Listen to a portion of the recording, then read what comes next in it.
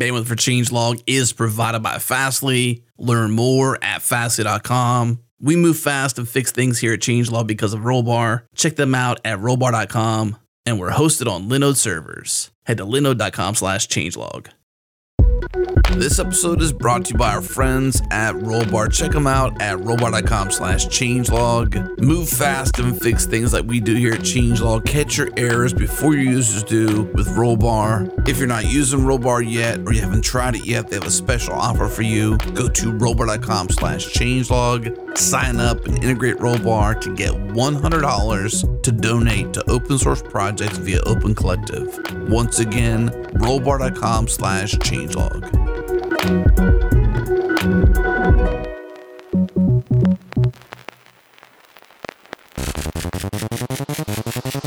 Welcome back. You're listening to the Changelog, a podcast featuring the hackers, the leaders, and the innovators of software development. I'm Adam Stacoviak, editor-in-chief here at Changelog. Today, Jerod and I are talking to Dominic Tarr, creator of EventStream, the I/O library that made recent news as the latest malicious package in the NPM registry. EventStream was turned malware designed to target a very specific development environment and harvest account details and private keys from Bitcoin accounts. We talked through Dominic's backstory as a prolific contributor to open source, his stance on this package, his work in open source, the sequence of events around this hack, how he can and should handle maintainership of open source infrastructure over the full life cycle of the code's usefulness, and what some best practices are for moving forward from this kind of attack.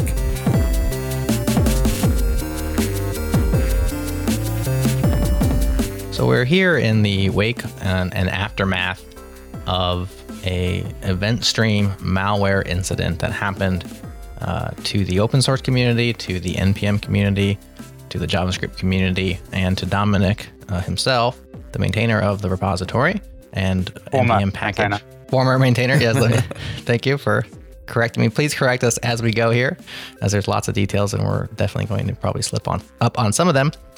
But for those who weren't on the internets on and around November 26th, 2018, we will recall some of the events that happened to catch everybody up and get us all on the same page. So there is a repository and package called EventStream, which was created by Dominic Tarr and maintained up until recently by him, which had an issue opened on November 20th. Of this year by a fella goes by Falling Snow. I think his name is Ayrton Sparling. Probably mispronounced, but the best I can do there. And he was wondering what had happened to this repo and why specific access was given to a GitHub user by the name of Write9Control or Write9CTRL. He had found some issues there and was asking about it.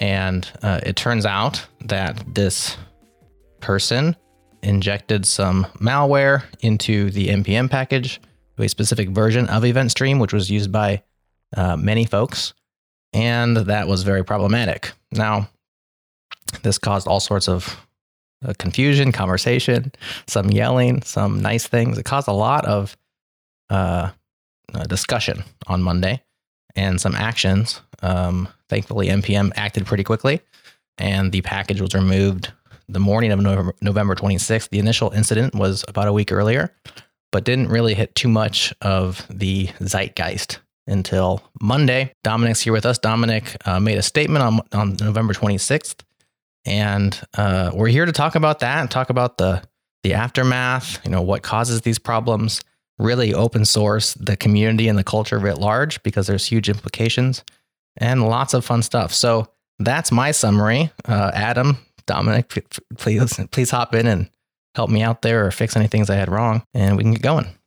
Yeah, so I woke up that morning to a friend telling me that that issue had been posted all over the internet and I might want to block it or something. And I was actually quite excited because I thought that issue brought to attention quite important issues for open source.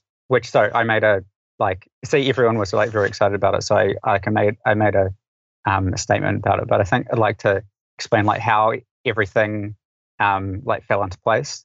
I wrote this the event stream module when I wrote like 7 years ago, and at that time, like Node.js, like Node.js is now like hugely popular. Like there was like now there's like hundreds of thousands of modules in the npm.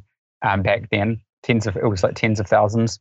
I'd been involved with Node since I remember when there were 1,000 packages in npm, and that being like celebrated like as a big thing. Big deal. Yeah. And so event stream was like of that era, and it was like I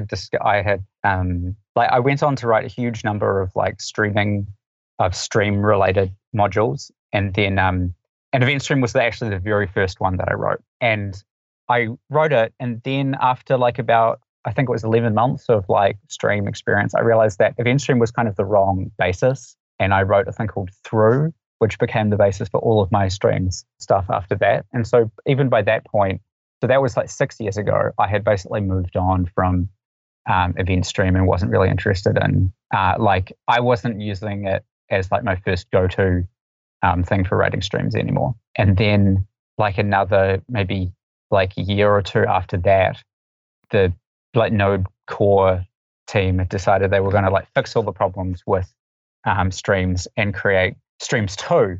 And I hadn't managed to like participate in any of these discussions on like what was going to go in streams 2 because it was all at this like Node conference in California, and I wasn't there. And when I saw like what they wanted to add, I was like, this is like horribly like bloated and ugly. But it was also backwards compatible, which like made it like twice as bad. And so I started like I tried some mild protesting, and they were just like, "Oh, we're ready to really decided that this is how we're going to do it." And that sort of spurred me to be like, well, if you were going to really make a really minimal, efficient stream thing that wasn't backwards compatible with the current streams, what would it look like? And I started experimenting, and with me and some friends and stuff, I came up with pull stream. And pull stream is like really like minimal. Like you just have 2 functions. One function is like just a normal Node async function that you call it repeatedly, like one at a time. And the other, so that's like you have a readable function, and then you have a reader function, which is a function that the readable was passed to. And I've got detailed blog posts about both the history of Node.js streams and pull streams. So you can, I think those are on dominictarr.com. But the point is like pull stream was like, I decided this was actually so much better. It solved several of the like problems that Node streams had like error propagation. So like if an error occurs somewhere in the stream, it like cleans up and aborts the whole stream, and you end up getting that the stream ended in error. And it was like, for just moving like data about like you did with event stream, it was just like much more minimal and lightweight and efficient, and benchmarks that it was like faster and stuff like this. Even though I hadn't really tried to optimize it, I had just written less code. So I had like fully moved on. By that point, I was like, this thing is great. I've really tried to promote pull streams. Some people cottoned on, and there's like a pretty good community of people that use it. But anyway, by the time, like that was also several years ago. So I had like completely moved on from event stream like twice. Yeah, not only had you stopped, working on it, maintaining it, but you had replaced it with, but things that you consider much better quality, the way to go. So, I mean, this was like, in your mind, this particular package was ancient history, right? Yeah, and it was like, at that point, it wasn't like really popular yet. I think it became popular when Gulp used it. So Gulp was, Gulp still, I never used Gulp. It's like a build tool. It's kind of like Make or something like that. It's for building all of your project and stuff like that. And, I always felt that JavaScript didn't really need one of those. But anyway, Gulp happened and got pretty big, and it used event stream. And the first version used event stream in its like example documentation and stuff. So that's when it actually became more popular. But that was after I had already moved on to pull streams, funnily enough. So you moved on twice, then it became popular, and you're still moved on from this project. Like, from how you use it, its usefulness to you, not so much just the project, but how its usefulness to you, like how you use it to develop applications or using your tools and tool chain but Grunt made it popular. Grunt, Gulp, all those. I'm not sure if Grunt may have used it or not, but they were all in. No, you said Gulp. I said Grunt. Yeah, it's Gulp. Gulp. They all run together to me. Grunt, Gulp, all in the same era of like this events as streams to build things era prior to Webpack becoming more and more popular and things changing. So the real interesting thing about this situation is that the compromise or the injection of this code didn't come from hacking GitHub's permissions or npm.js.com. It was really a third party who came to you on a project that, like you said, you moved on from twice. This is the Right 9 control user on GitHub, which is no longer a user on GitHub, of course, a malicious actor, and must have been acting like a normal person and obtained credentials to this repository basically by asking for them, and then used that access to basically, he or she added, according to Falling Snow, flat map stream, which has an injection in it. Very, very briefly added it, published a new version, and then took it out in order to kind of cover their tracks and leave the actual installed version, of course, on as many computers as possible. Right.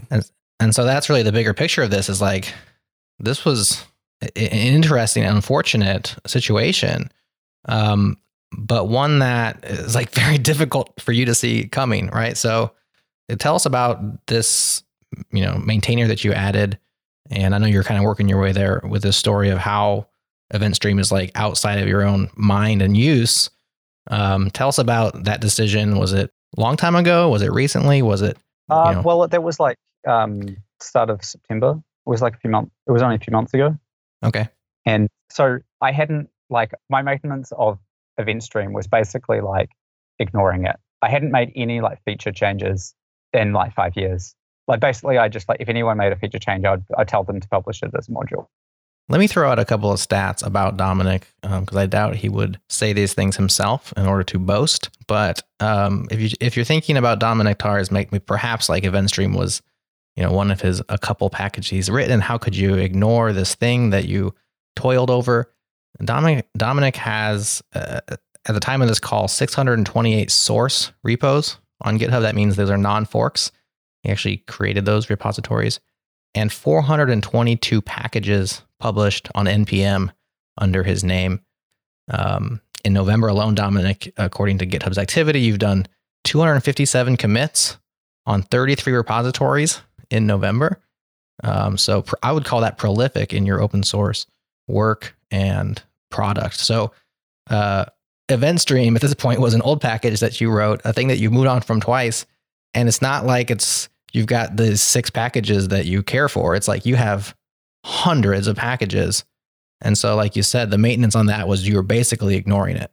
Yeah, and like none of my friends used it either. Like, it was basically just things that like so I would occasionally get like, issues or support or emails because of it. And I was like, these are all just like annoying. But it was just like, I wish this would go away. And then someone like emailed me and was like, hey, this was useful to me. Can I could spend a few hours a week like maintaining it. And I was like, hell yes. Like, I jumped at the chance. Like, please, Yeah. Thank you so much. Like, you're the first person who's actually offered to help. So I gave it to them. And then this is like a critical thing that really like ended up exasperating the whole situation, is that then like in between then and now, maybe a month later, I was like, I had a whole bunch of other old modules that I was like no longer really interested in, that I didn't use. And occasionally people would post issues and make pull requests and stuff like this. And it was always like a huge bummer for someone to like earnestly come looking for like help or want to merge, or make some change or something like this. And then, this would require me to like probably think about the implications of their change or something like this for like at least like 20 minutes or something. And I no longer just like I moved on from all of these things. And it was just kind of like a huge bummer to like tell them like, look, I just can't be bothered. Like, I'm just not interested in working on this. Like, and it was like not the like the 20 minutes or something. It was just the like letting some stranger like down that hard. That was actually, I realized that was what was getting to me. And then because I have hundreds of modules, I had to and that I wanted to disown in bulk. So I've actually written more like 700 and something modules. And in between handing off Event Stream and now, I disowned 340 of them. Oh, wow. Yeah. So I wanted to do it in a way that I would no longer have access to them. So I created an email and then used a random password that I forgot, and then used that to sign up for another NPM account called No Persons Modules, and then forgot the password to that as well. So I can't log into these things. And then I transferred hundreds of modules to that account, which now no one controls. I emailed NPM support and told them I was doing this as well for based mental health reasons. Drastic measures. Yeah, but it was quite cathartic to just be no longer my responsibility, and the things that I still retain control of are the things that I actually use, directly or indirectly. Mostly, maybe there's a few things I could clean up as well, and then there were a couple of cases where I had added someone else as a publisher as well. And so if someone else was already a publisher, I just removed myself from those modules. And Event Stream fell into this category where someone else seemed to be an active maintainer. And at that point, they seemed to be legitimately maintaining Event Stream. So I was just okay, that's under control. And I'll just so I no longer had access to it. And by the time they report the attack, I was sorry, I actually can't help you. I don't have access to this module anymore. Was this recently then, this cathartic moment for you? Because you said that control, what was it? What's the person name? Right Nine Control? Right Nine Control. Reached out a few months ago and asked you for commit bits so that they can help you maintain. You gave it to them. So was this cathartic moment you're talking about where you did this, deliberate? Yeah, it was something like a couple of weeks after that or something like that. Okay. Yeah, basically it was a coincidence. There was basically a coincidence of timing. I think if I hadn't have done that, then when someone reported this thing, I would have been okay, well, we'll just unpublish that version, remove this weird thing and stuff like that. It probably never would have made the news because it would have been dealt with in that issue, right? But because I had forcibly I'd locked myself out of it. That's interesting. Yeah, then you really couldn't go in and see the day. This was a perfect storm, and let me just say that it was a pretty sophisticated social engineering attack, because that's really what it is, right? We talk about hacking into computers and whatnot, and we realize over time, go all the way back to Kevin Mitnick, the best crackers are the ones that just ask for permit, just ask for your password or act like they're somebody else and get a password. Most people were very forward with information, and this was a situation where this person picked really a prime repository where it hasn't been active. Probably the issues were building up. You can tell when somebody's ignoring one of their repositories just by doing a little bit of research. And then not only that, but so deployed, right? Which you can probably see via npm download stats, on builds and stuff, how many downloads of this particular package in the last month, and then really weaseled their way in. So it's so interesting that why we found out about this. First of all, I think Falling Snow is a saint. I love people so thanks Falling Snow for doing this. I don't know what you were doing necessarily, poking around and finding this thing, but shedding light on these things. But then also the fact, Dominic, that you had removed your own access from npm, and so there was really nothing you could do. This was going to have to be brought into the light, and so here we have it.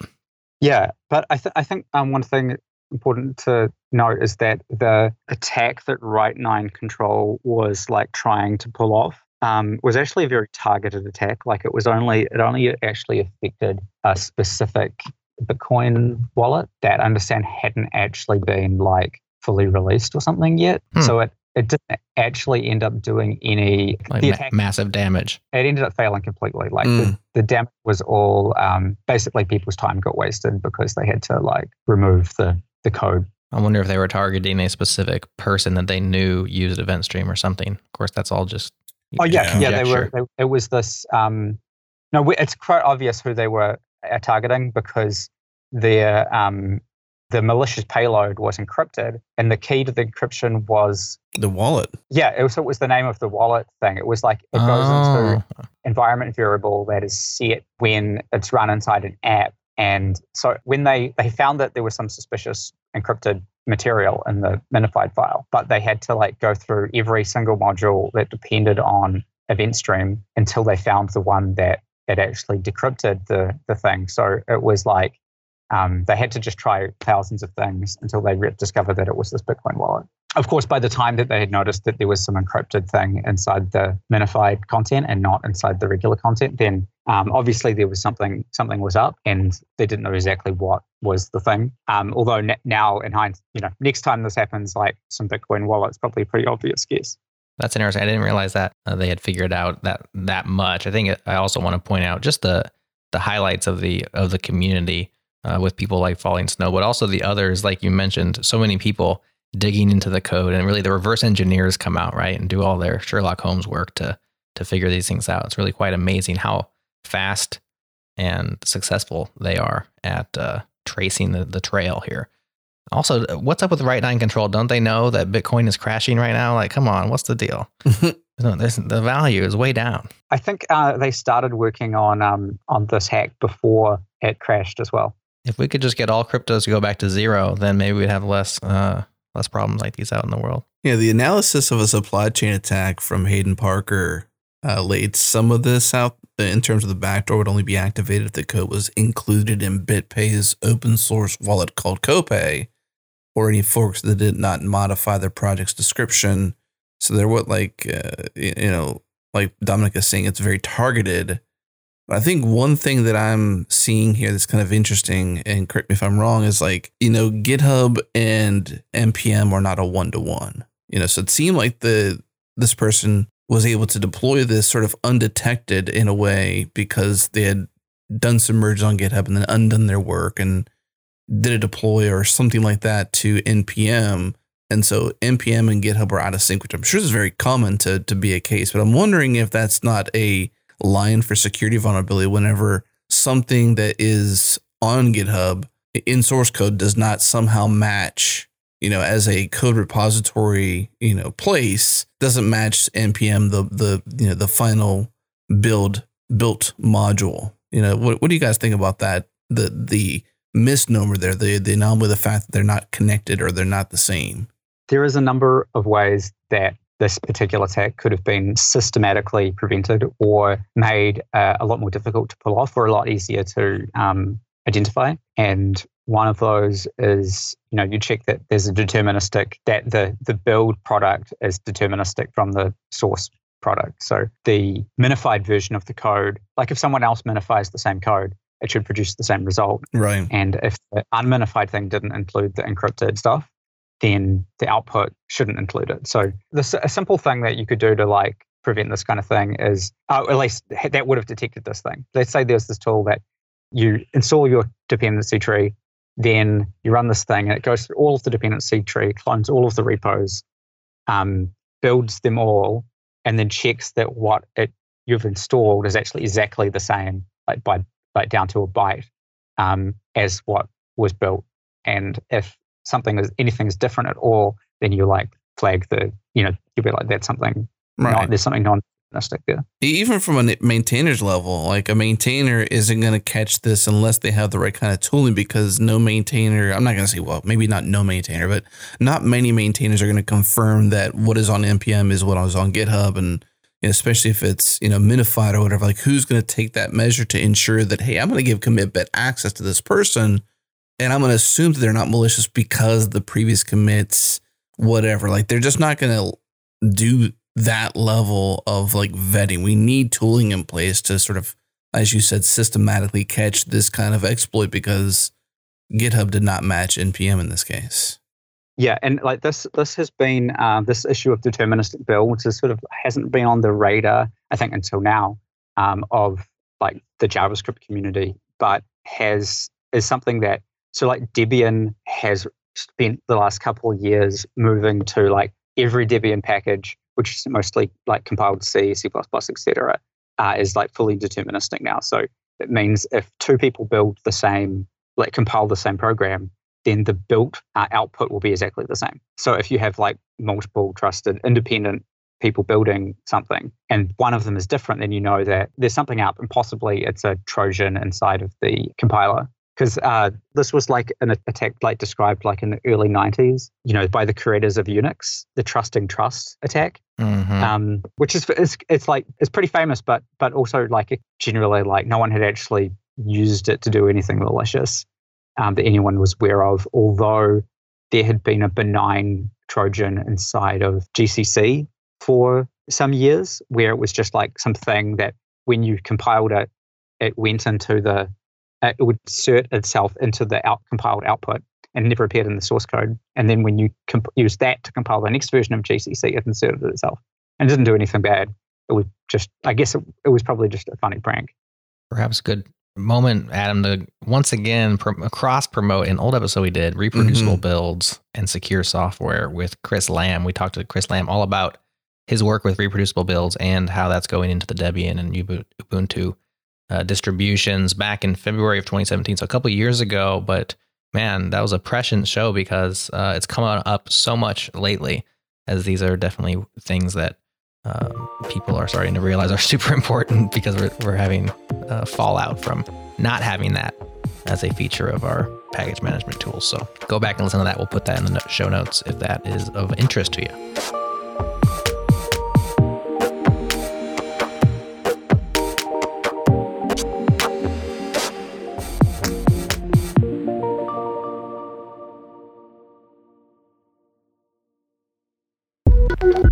This episode is brought to you by Linode, our cloud server of choice. It's so easy to get started. Head to linode.com/changelog, pick a plan, pick a distro, and pick a location, and in minutes deploy your Linode cloud server. They have drool-worthy hardware, native SSD cloud storage, 40 gigabit network, Intel E5 processors, simple, easy control panel, 99.9% uptime guaranteed. We are never down.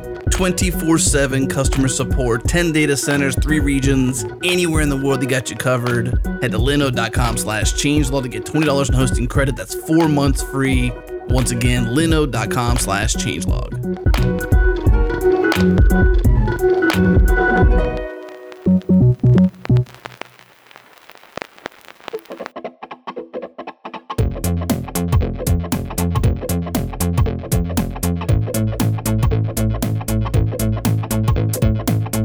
So we're talking about ways that these kinds of attacks can be prevented down the road, systematic things we can do.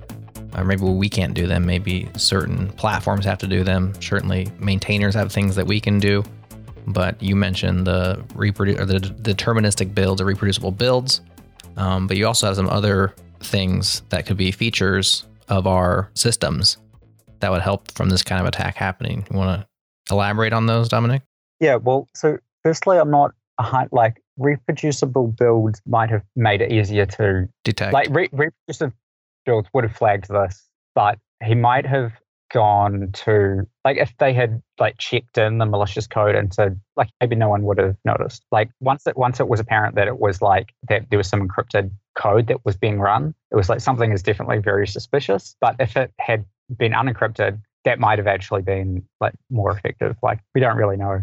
It could have been overkill to encrypt it. And so that would have actually gotten past a reproducible build because the bad would have been just hiding in plain sight. And the other thing is that the attack depended on the event stream code doing several things that, rather the flat map code doing several things that really had no business doing. So to like successfully steal people's Bitcoin keys, then send them back to the attacker, it needs to do network I/O, and event stream itself didn't need to do that. Like that is completely outside the stated purpose of event stream. The same with like accessing the crypto module and that sort of stuff. So if there was like a specific list of what permissions on a module basis that you could request from that event that a module depended on. So event stream was like it doesn't do any I/O. It doesn't do any like networking or file access. It just glues other things together. Then compromising event stream wouldn't have been useful for this attack. You would have to compromise something else that had access. And then, of course, it monkey patched the constructor of something that then it got the keys from. and you had like a good sandboxing thing, I wouldn't have been able to do that. I'd sort of been aware of this stuff being developed for some years. There's this thing called like e-rights, which is like quite old. This guy, Mark Miller, who was also the chief architect on the Xanadu project. Are you familiar with Xanadu? Mm-mm. Oh, this is really getting into the, this is something you should definitely know about. Maybe you should do like a whole podcast on it. So this guy, Ted Nelson, basically had this idea for the World Wide Web, but better. And it had like versioning built in, and you had this thing called transclusion where like a link like just embedded other documents and stuff. But the thing is, he had this idea in the 1960s and then spent like several decades trying to develop it. And by the time that the web came along, the first release of the web from Tim Berners-Lee cited Xanadu and was like, I wish Xanadu was ready, but given that it isn't, here's a crappy version of the idea that I cobbled together. And the sort of Project Xanadu was like a far, far more ambitious idea that, it actually inspired a lot of people, but failed to deliver any usable software. It's the history of it is quite amazing because it did have quite a big impact in terms of ideas, but it didn't successfully deliver anything. But it still was instrumental in actually creating the web. But it was just actually the creators of Xanadu was the web is actually a really disappointing, crappy version of what we were trying to do. I found Project Xanadu on Wikipedia, reading a little bit along, and I agree this would make a great show to do separately. But what's interesting is that there was a working deliverable called Open Xanadu that was released in 2014. It was called Open because you can see all the parts, so not necessarily open source, but just open to see.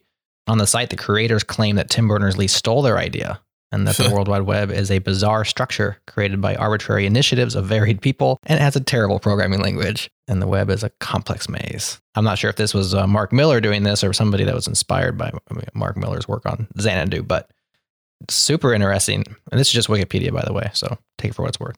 So Mark Miller was the chief architect, but the Xanadu project was started by Ted Nelson. I actually, had the privilege of meeting Mark Miller a few months ago as well. And I had been aware of his work in e-rights since then, which was basically the idea was he was trying to build a programming language that was optimized for security auditing. You could definitely say that this part can only access these things, and unless something has been passed into it, it can't interfere with that other thing in any way at all. And there's this old website that explains this, and it looks like all really excellent ideas that for mainstream computing, which is basically being completely ignorant of any of security. Security is just a huge pain in the butt for most people. They had envisioned this is how we could solve all of these problems, and been working on it this for decades now. But interestingly, in the meantime, they had actually infiltrated Google and had managed to add several features to JavaScript that enabled JavaScript to have all the pieces of the puzzle to create this in JavaScript. Who's they? You said they infiltrated Google. You're talking about Mark Miller? Yeah, Mark Miller. Infiltrated perhaps is the wrong word, but he worked at Google for several years. And I understand it was, who's the other JavaScript guy? Douglas Crockford. Crockford, yeah.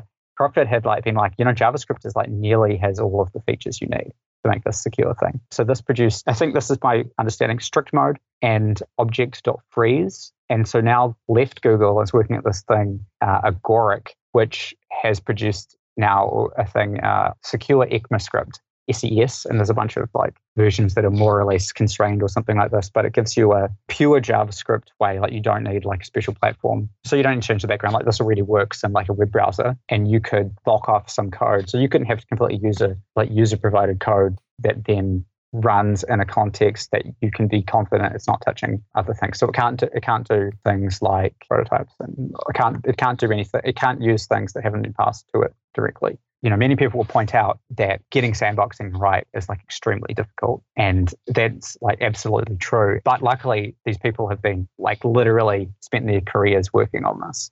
So who would be the people that would tasked with working on something like this? Are we talking about browser vendors, Node? Are we talking about package managers? Where would the sandboxing and the application of these principles go? So adding it to an actual deployed application that was originally created without this stuff in mind. So currently written code and applications.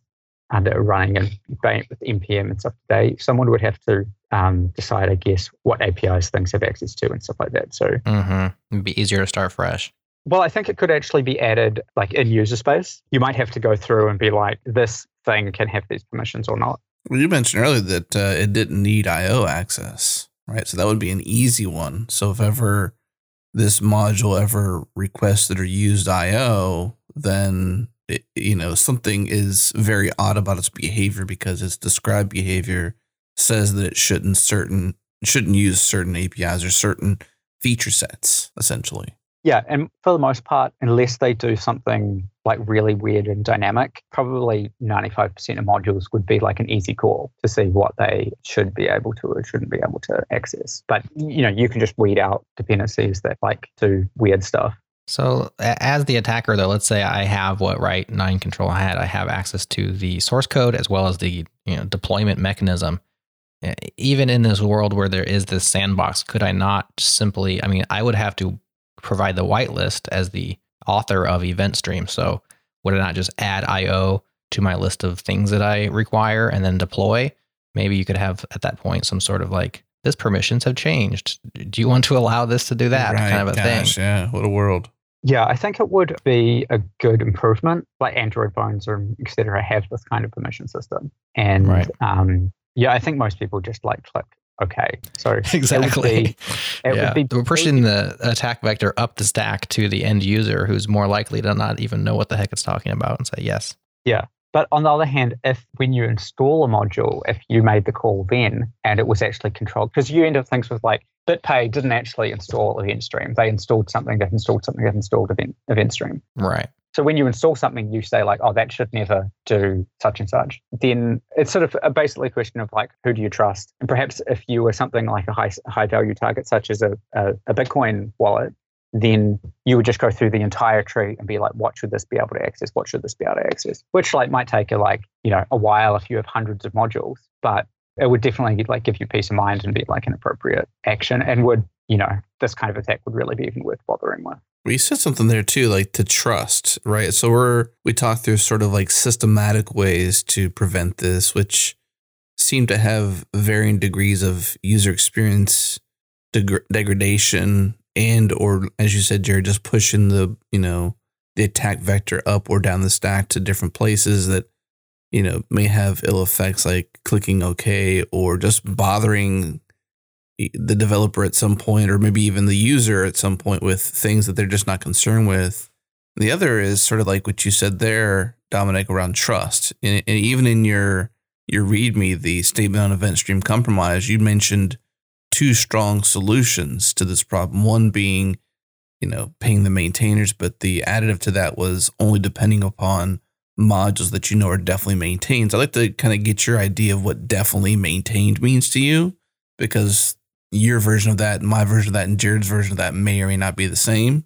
And then point two you made was when you depend on something, you should take part in maintaining it. So maybe we can break down those levels of solutions where it's like, rather than changing how the software only makes sense, reminding people to trust their dependency tree. But how do you do that? Yeah, well, a big part of the problem here from the social perspective is that the tooling basically assumed I was responsible for like this module and had like full control over the decisions made about it. So when you delegated to someone who had installed something that installed event stream, you didn't have control over who made the decisions about event stream. So I was able to it was basically like I was able to just transfer the right of access to event stream. And I didn't want to have the rights to control event stream because I had no interest in I had no skin in the game. You abandoned it basically. Yeah. You wanted to be out.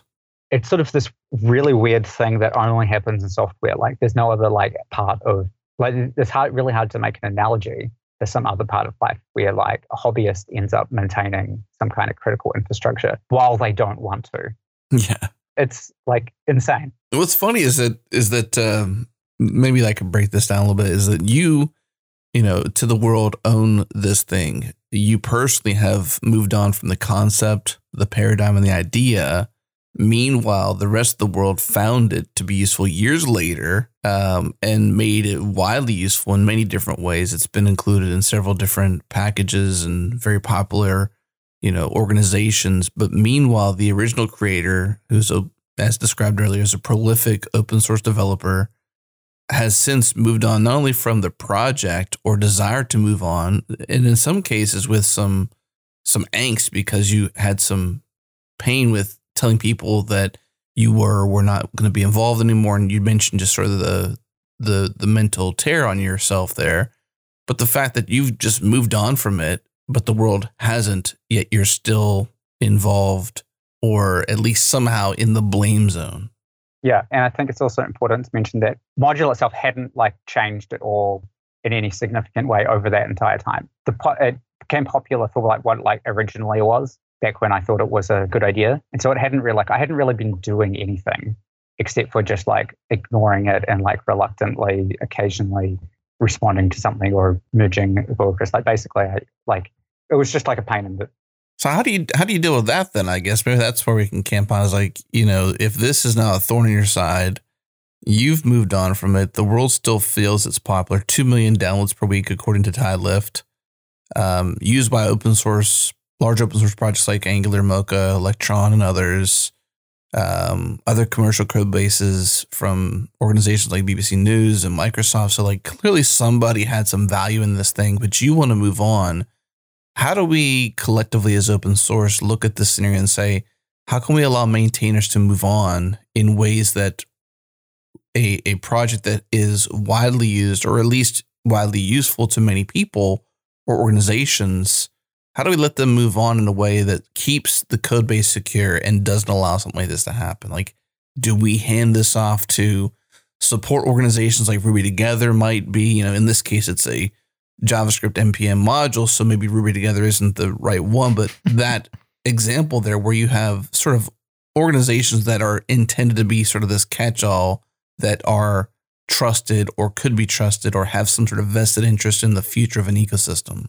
Yeah, basically when something is new and exciting, the thing is most of the code on NPM was created by there's probably some big things that have people are working on for their job, but the vast majority of them are small things that people have created in their own time or to fix their own little problem. And some of those things, such as event stream, became hugely dependent on. And the kind of thought process and skills and interest and motivation for creating those in the first place is very different from the thing that is required to maintain them in the long term. So once something has depended as people are using something, then you don't really want to change it. It's better because it's if you break anything, loads of people are going to be upset with you. Everyone's going to have a bad time. It's better just not to change anything at all. Just keep it completely stable. And that's not really very fun. When you've created it in the first time, it was a new idea that you were exploring and something worked really well.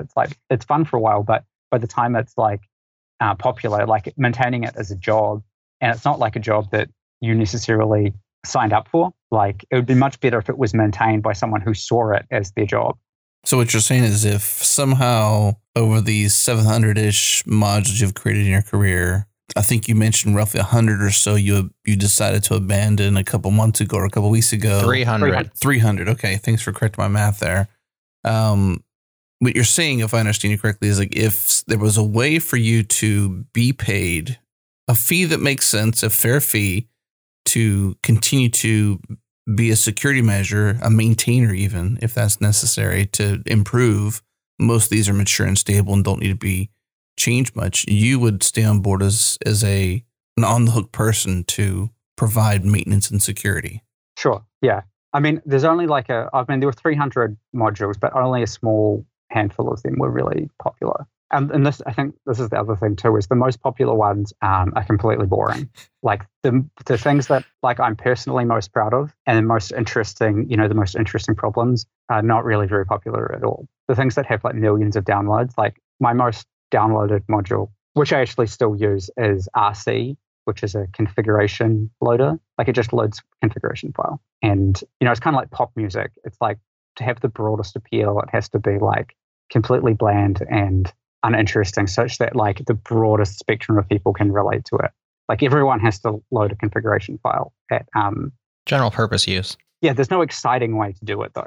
I agree with you completely. I think that's why Nadia Ekbal's report about open source funding and sustainability was so well named, Roads and Bridges, because we're really talking about infrastructure. And the phenomenon, I guess, that we're actually seeing here is people accidentally create infrastructure.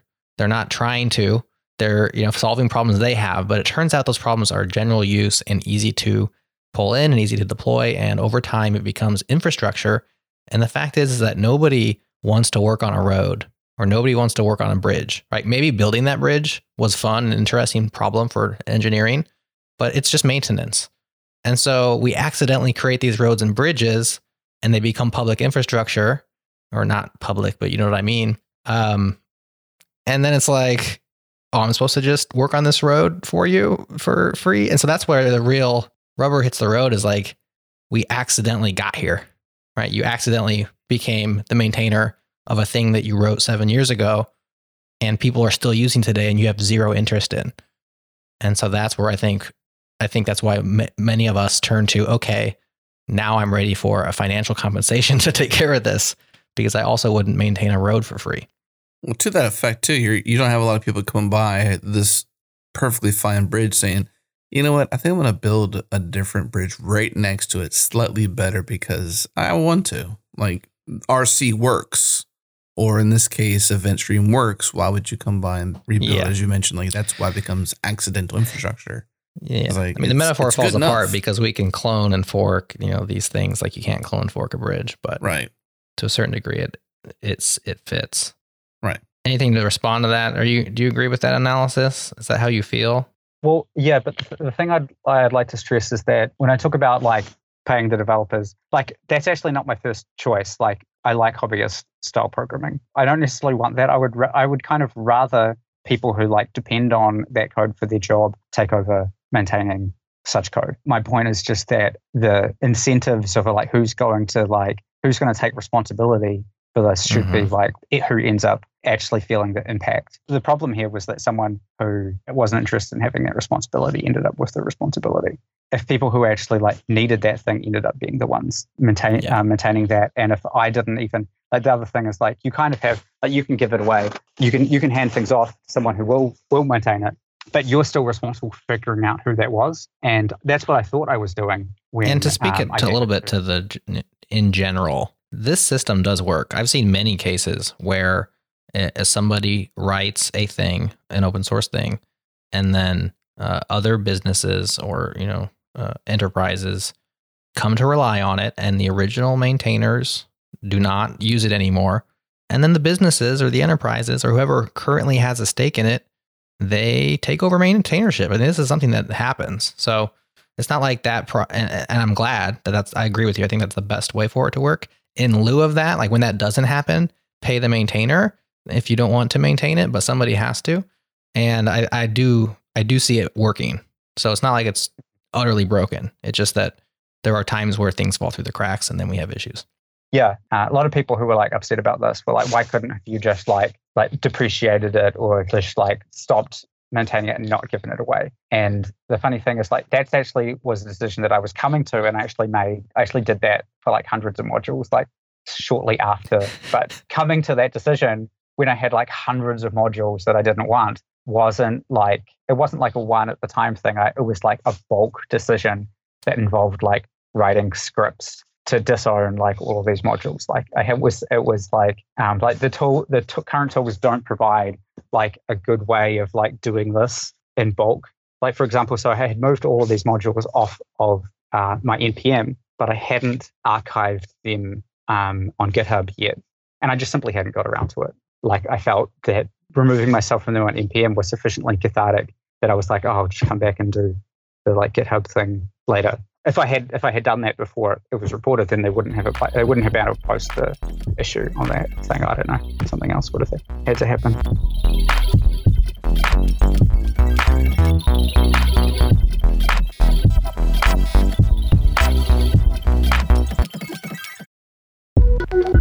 This episode is brought to you by our friends at GoCD.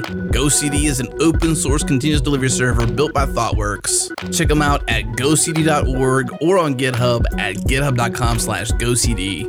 GoCD provides continuous delivery out of the box with its built-in pipelines, advanced traceability, and value stream visualization. With GoCD, you can easily model, orchestrate, and visualize complex workflows from end to end with no problem. They support Kubernetes and modern infrastructure with elastic on-demand agents and cloud deployments. To learn more about GoCD, visit gocd.org/changelog. It's free to use, and they have professional support and enterprise add-ons available from ThoughtWorks. Once again, gocd.org/changelog. And by our friends at Red Hat who produced the podcast Command Line Heroes. Today we're featuring a segment from Season 2, Episode 7, titled At Your Serverless. But now, of course, all over the United States of America and all over the world, the internet is revolutionizing our lives. It's 1998. Google just hired its first employee, and Vice President Al Gore is talking to the press. This technology is still in its infancy. When President Bill Clinton and I came into the White House, there were only 50 sites. And look at it now. I got a bouquet of virtual flowers on my birthday. Okay, I can sense your eyebrow arching already. Why am I playing you some bit of 20-year-old internet history? It's because I want to remind you that the basics of the internet are still the same. Today, developers talk a lot about going serverless, which sounds like Al Gore's client-server internet just got trashed. And if we're not careful, we can abstract away so much infrastructure that we forget there are still servers out there doing their server thing. All right, learn more, listen, and subscribe to this awesome podcast at redhat.com/heroes. Once again, redhat.com/heroes.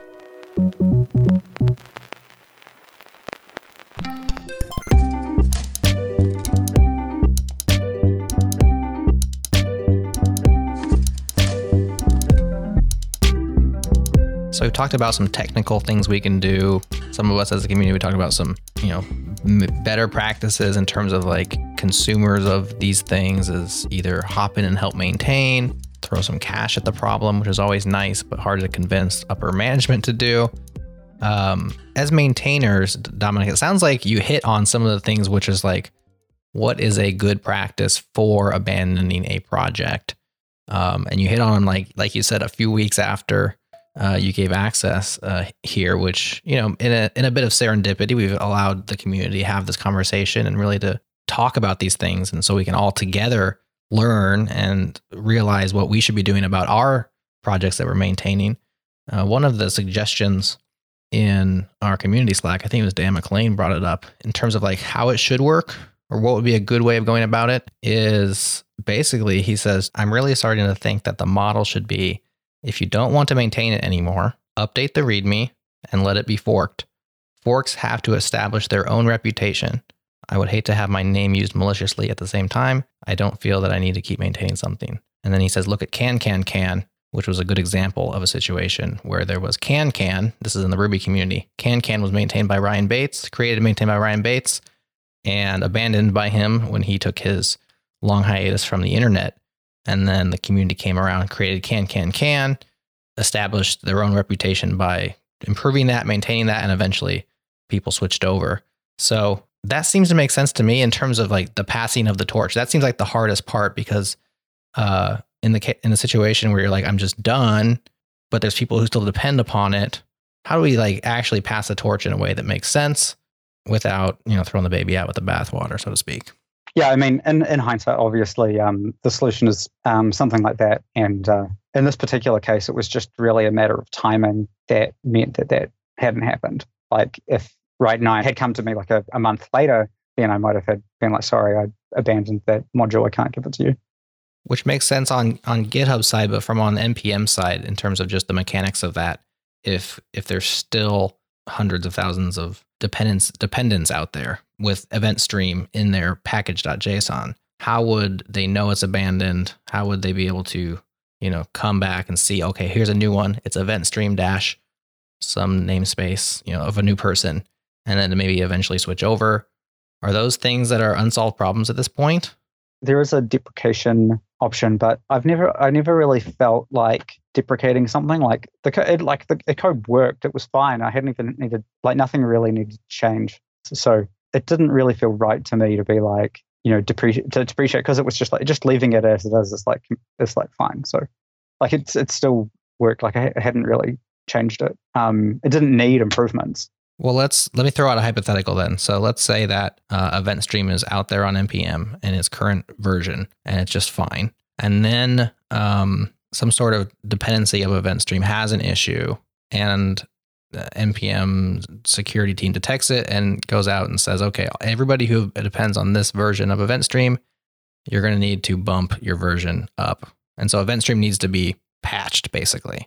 Yeah. Well, that's when that's the case, right? That's when someone needs to fork it. There's other issues around that, though, is like being able to adopt eventually an abandoned package name, too. So assuming event stream is a super cool name, it's abandoned, there's a way to flag it as abandoned. After a while, someone, like that's the other, I guess, smaller, less concerning issue is that, because this has been talked about when Kick, Left Pad, and all that stuff. What if I want to name my thing Kick? Yeah. Then what do I do? Yeah, I guess you have to sue somebody.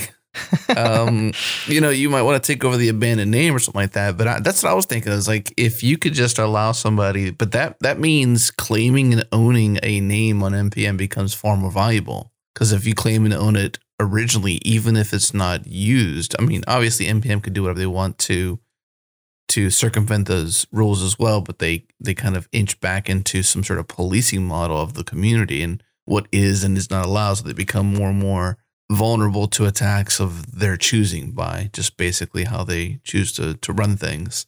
But if you were able to, in this case, if there was a way for Dominic to say to NPM, hey, I want to abandon this, let me attach an abandon flag. This is what you're saying, Jerod, where the dependency tree now knows that. So as I, ever use this package or dependency, then I'm somehow made aware, like, hey, this dependency you have in your tree has been flagged as abandoned on NPM. There may be something you want to look at here, and or look for a fork, or create your own fork and begin a new line of trust. And that what you're saying is that if that's the case, then this abandoned version is cemented in stone and frozen forever. So let's say I had been just be like, okay, I've abandoned event stream. Then, like, if that somehow prompted the users of event stream users to like update, then that would actually be a prime time for like the attacker to come along and be like, oh, I'm maintaining a new fork of event stream. It's, I'll respond to things. I like use it, that sort of stuff. Then people like, opt into that. Right. Like you could pull off the same kind of thing there. Yeah, you're right. Don't you think, though, if that's the case, though, that would be seen as like the same model comes back into human choices, which is, to part one of your statement in your README was basically like, hey, make sure you trust the maintainers, right? So that would go back into rule one for you, at least based on your two strong solutions, is like a human should trust this new fork and there should be reasons to, and that's brand new opt-in, a brand new line of trust, and a brand new line of scrutinization versus this inherited one. Yeah, but continuing to use the abandoned code might actually be better unless an update is really needed. The funny thing is, like, compared to, what last year, the WannaCry worm, that was a hack that only affected people that hadn't updated their code. This one was one that only affected people who had updated their code. Well, you're screwed either way then, I guess. Yeah. Update or don't update. You're in the wrong. We're all in trouble. That's right. So this leads to a follow-up, just as an end user of dependencies. Like as a developer, then, I've always looked at dependencies with two extremes. On the one extreme, you have dependency hell, where it's just like, pull it all in all the time, right? Like I don't write my own code. I'm just gluing my dependencies together to cobble something together. And the other side, we have like the pristine, not invented here syndrome, where it's like, I know every single line of code in this thing, and I've written every single line of code. And those are kind of the two extreme angles you can take at dependencies. And I've always said it's a balance, it's a trade-off. You have to like make these decisions with as much information as possible. But the older I get, the more I'm starting to like err on the side of not invented here syndrome, because it seems like the trade-offs to having more dependencies is worse than the trade-offs of having to write some more code myself. What are your thoughts on that? Well, I have been accused more than a few times of not inventing here, but at the same time, there's a lot of things that I am satisfied with someone else's solution and have used that instead. What are some of the heuristics for you? Like, what are the things that make you satisfied? Is it personal relationship with the maintainer, or at least maybe a reputation of quality, or is it your own inspection of their code? What makes you more comfortable than less comfortable?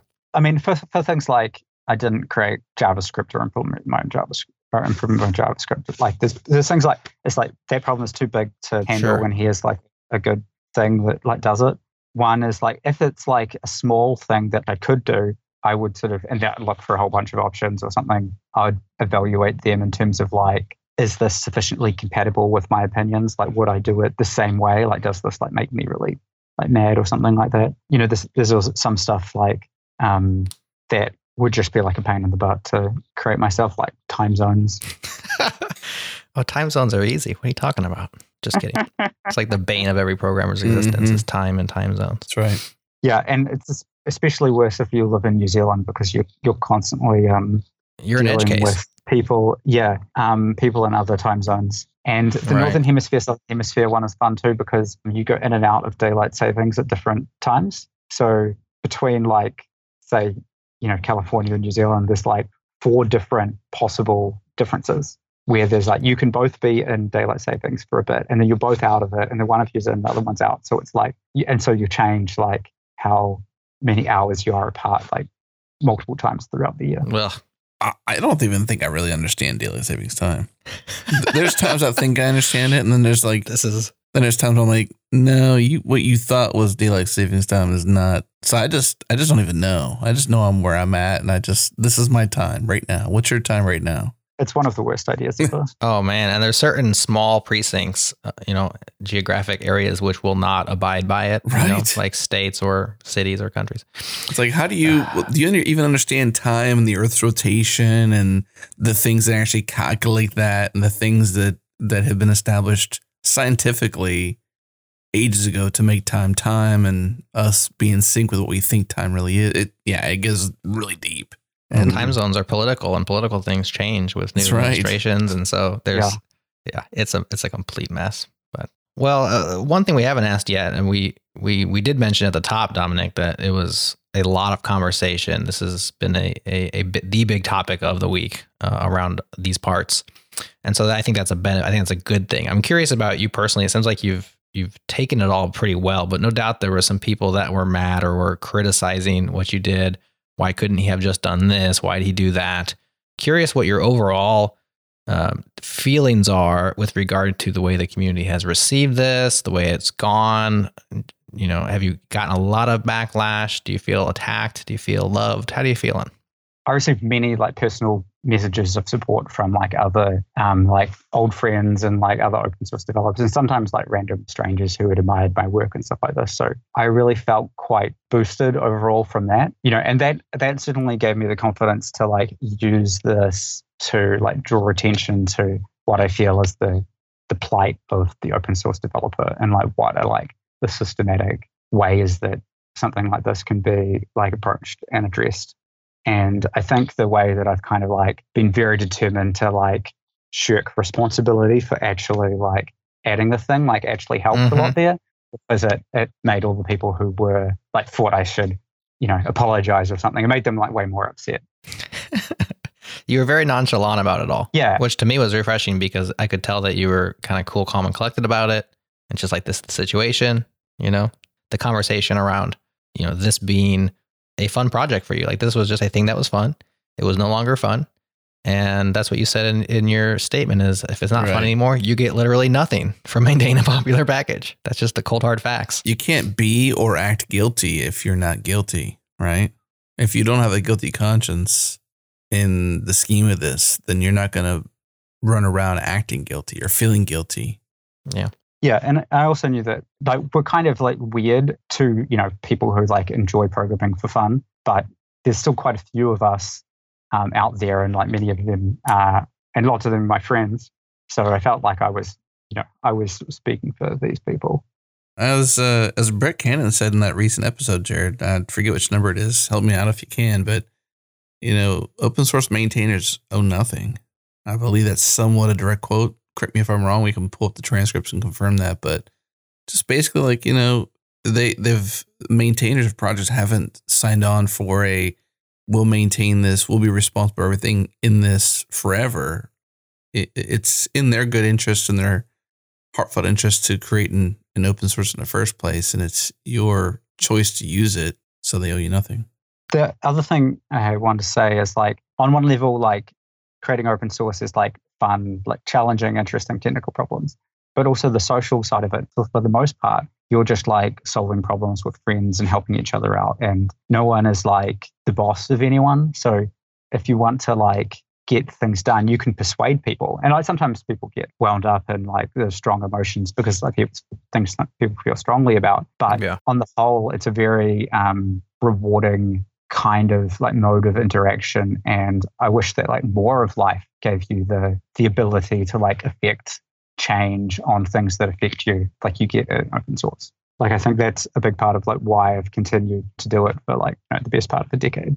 Absolutely. And Dominic, we just want to say thank you for all the work that you have done. No doubt you've brought lots of value to lots of people, countless people around the world that you've never even met. And the beauty of open source, all these modules on NPM, the work that you're doing in the JavaScript community. Hey, we definitely want to get you back to talk about Scuttlebutt and the interesting stuff there. Talk about hacking with your friends. This seems like a very cool kind of offline social networking thing happening, which is very much in the spirit of what we like to cover on the Changelog. So definitely wanted to have you back, but we're happy to have you. We're glad you joined us, especially on short notice, to talk about this situation. Any last words from you with regard to open event stream or what's happened or anything else you'd like to say to the open source community before we let you go? Yeah, I think despite all this, I think open source is like a great idea and we need more of it and more sharing, not less. If we let things like this make us too suspicious of each other to like share and collaborate, then the terrorists win, and that would be worse than being hacked occasionally. I think that's a perfect note to end on right there. Yeah. Dominic, thanks so much for joining us. You're welcome.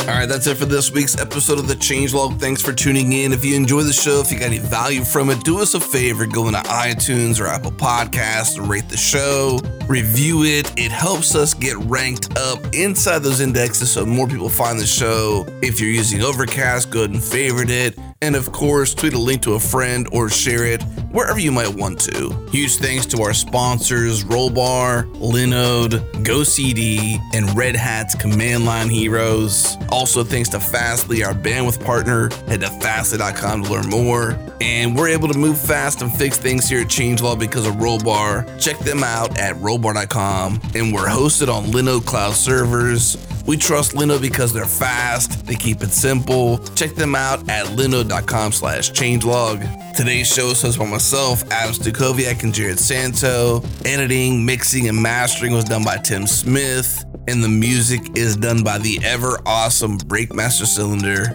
If you want to hear more episodes like this, subscribe to our master feed at changelog.com/master or go into your podcast app and search for Changelog Master. You'll find it. Subscribe, get all of our shows, as well as some extras that only hit the master feed. Once again, thanks for tuning in. We'll see you next week.